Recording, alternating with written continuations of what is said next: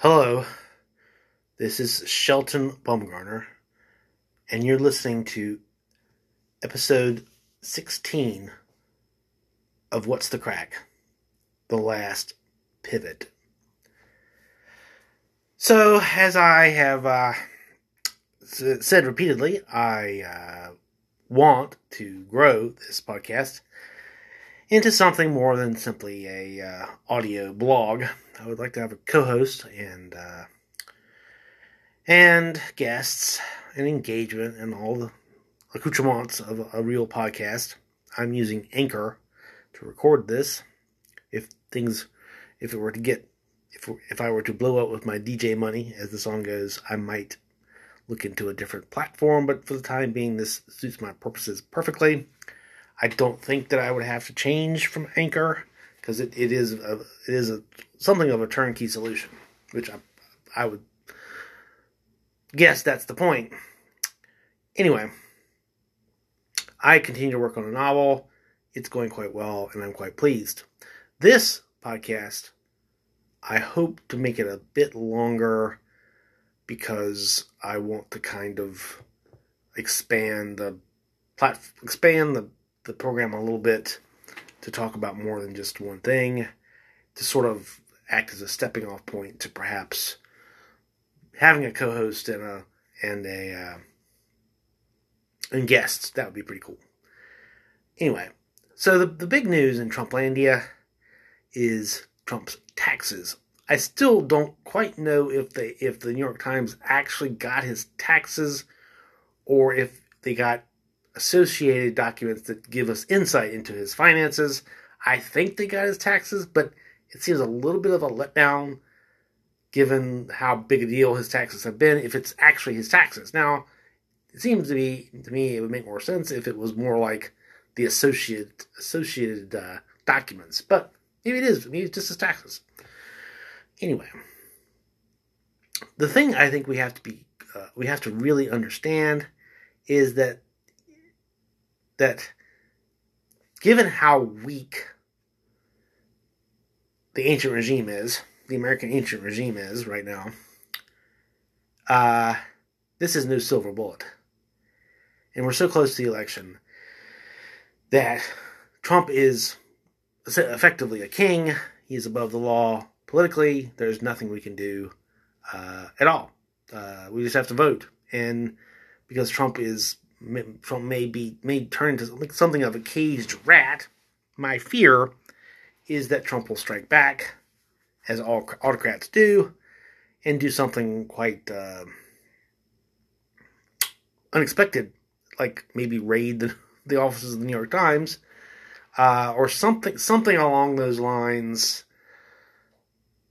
where he feels he can, because he does talk about the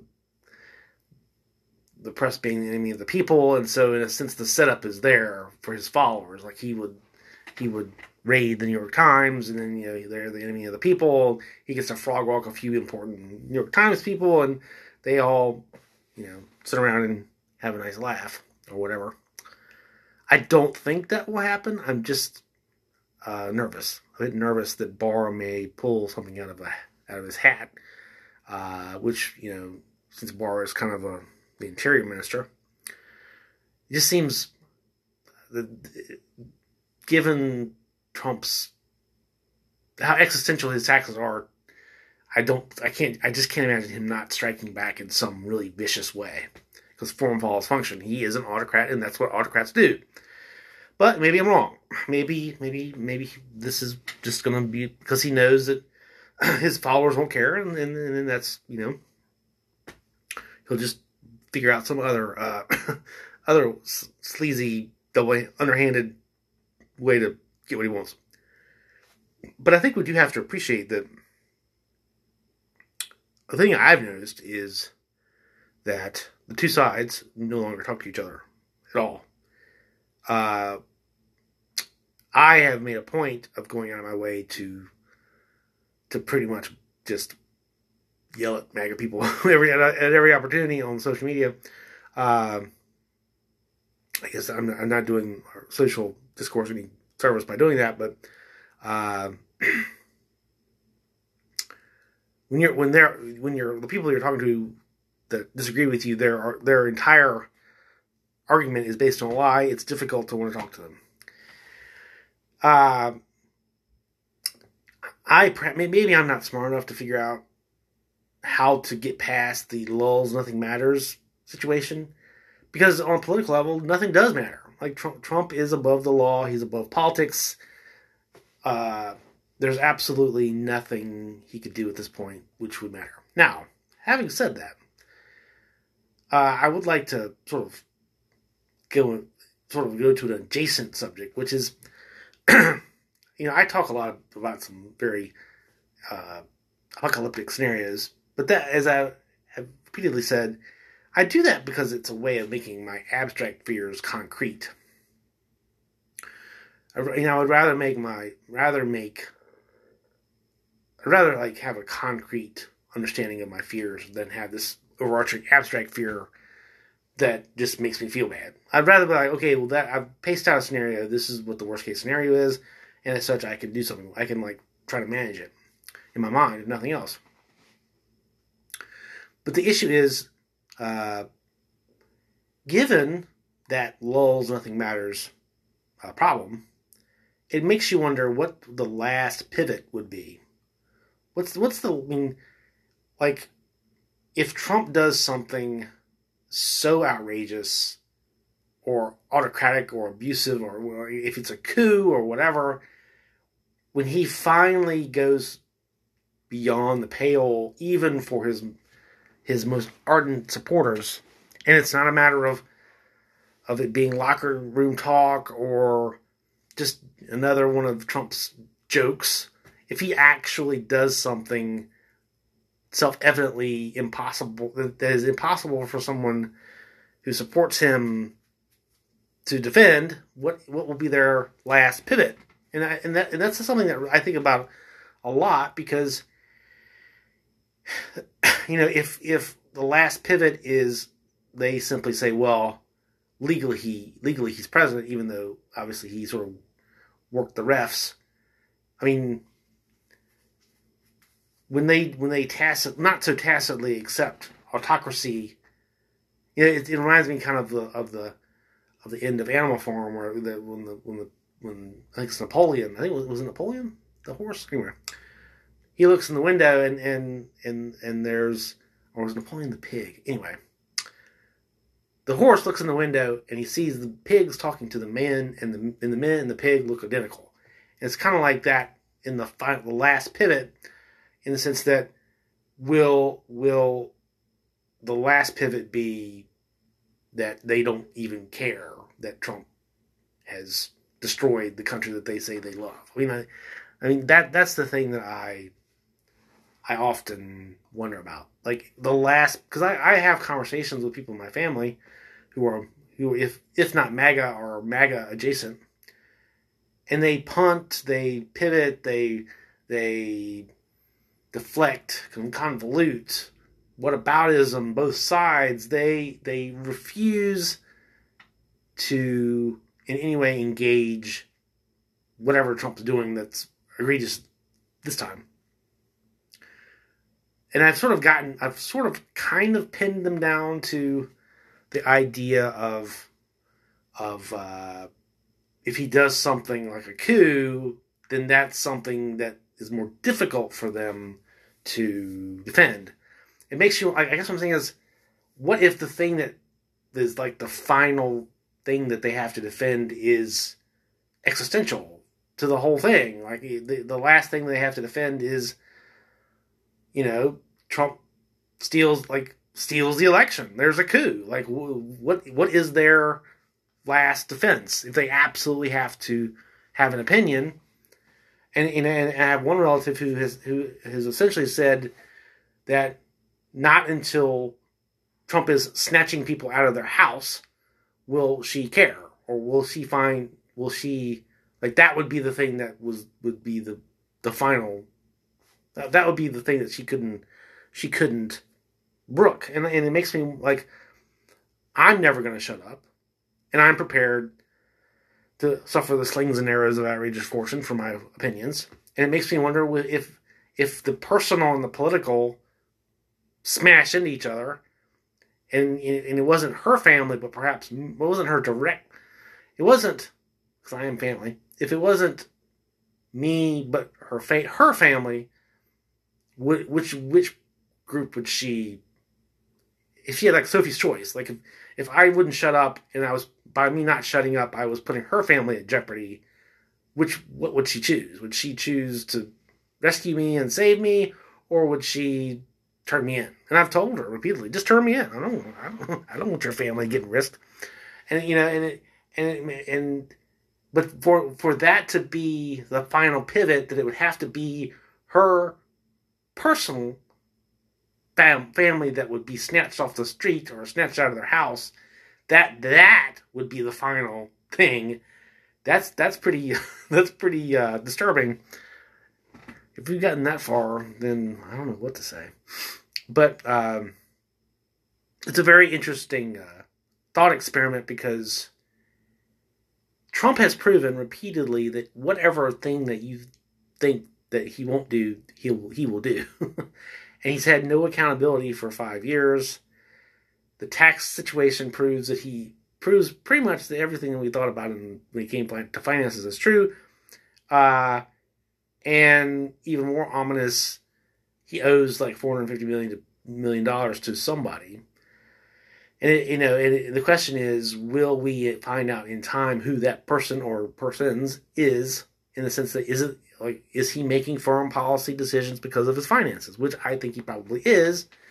But will even that matter? Will that even matter? And it makes you, and it's so existential that it makes you wonder, like, what is the psychology? Like, what about owning the libs is so absolutely addictive that people sort of fall into a cult that they, like, what is the origin of that hatred of liberals? Like, and I don't even think it's liberals. I mean, who they really hate is leftists, but they conflate liberals and leftists, and so because of Reagan. But anyway, they conflate liberals and leftists, and so we've reached a point where the rhetoric of Reagan, who hated liberals, even though he was one there in the 30s, he hated liberals so much that now that liberals have been sort of become a catch-all. They have been dehumanized to the extent that QAnon wants to kill them all. That's a very troubling situation, a very, very troubling situation, and I don't have a ready answer for how to address that. Speaking of such things, I have written about this, but I want to talk about it because it's important. I think we are much closer to understanding the ascent and early years of Hitler because of Trump. The two men are very similar to the extent, and their rise is similar enough that you could almost say that the 2000 election could be essentially our Germany 1933 election. We thought it was 2016, but it's actually 2020. And so there are lots and lots of comparative biographies to be written about Trump and Hitler, given how similar they are in some respects. I think given, it's because what happened was both Hitler and Trump, they had an edifice of like a cult-like following that allowed them to be very lazy. But I think Hitler probably had his mental faculties were probably a bit more cohesive, because I think Trump is losing it. But I think that we can really learn a lot from Trump about Hitler, and not in a good way. I think that we're learning a lot about how democracies descend into autocracy and fascism. And I don't know. I don't know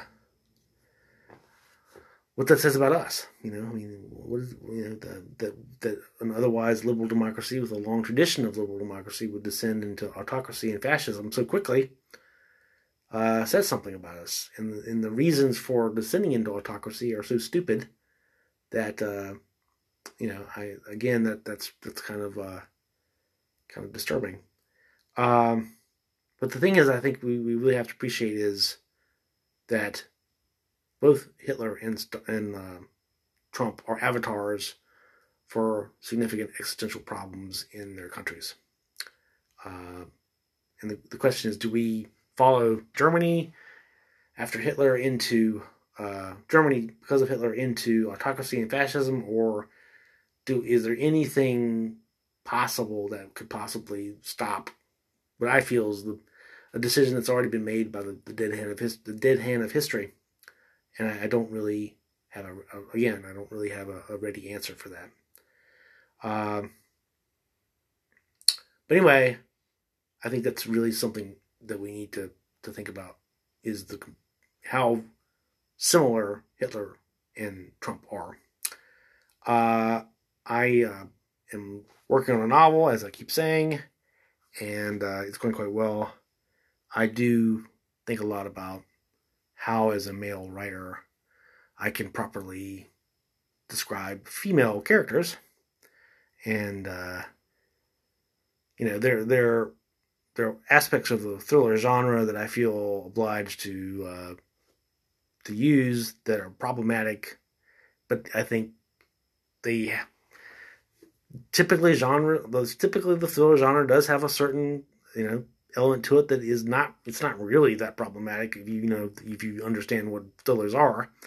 But I think if you I know I'm sort of not being very specific, I'm kind of being vague, but I don't want to talk about it. But there's an element of thrillers that is often problematic, but I feel as though if I have social compassion and empathy and understand the delicate nature of that element of thrillers, then I can do it and not offend everyone. But I also think it's existential. Either you can handle, you're an adult and you can handle it, or you are someone who doesn't want to read stuff like that because it'll trigger you. That's pretty much up to you. But I am going to bend over backwards to try to mitigate complaints. But oftentimes, there comes a point when you have a vision and you're going to do it, regardless of either you can fulfill that vision or you're not. And I'm going to fulfill my vision. So there you go. Anyway, as I said, I'm trying to make these a little bit longer. I want to make, because I've done a lot of these in quick succession. I want to make them once a day, but I may do another one very soon for logistical reasons. But I want to do one a day, but make them longer. And also I want a co-host and a guest. Anyway, again, if you like this, please share it, engage. Spread the word, spread the good word. And I think I just need a co-host and guests, and I think I could probably pull it off, but make it significantly better, because I have an easy conversation style, even an easy interview style. I think of myself as kind of a Larry King kind of interviewer. And if you want to be a guest on this podcast, please let me know. Anyway, this has been episode 16 of What's the Crack? The Last Pivot.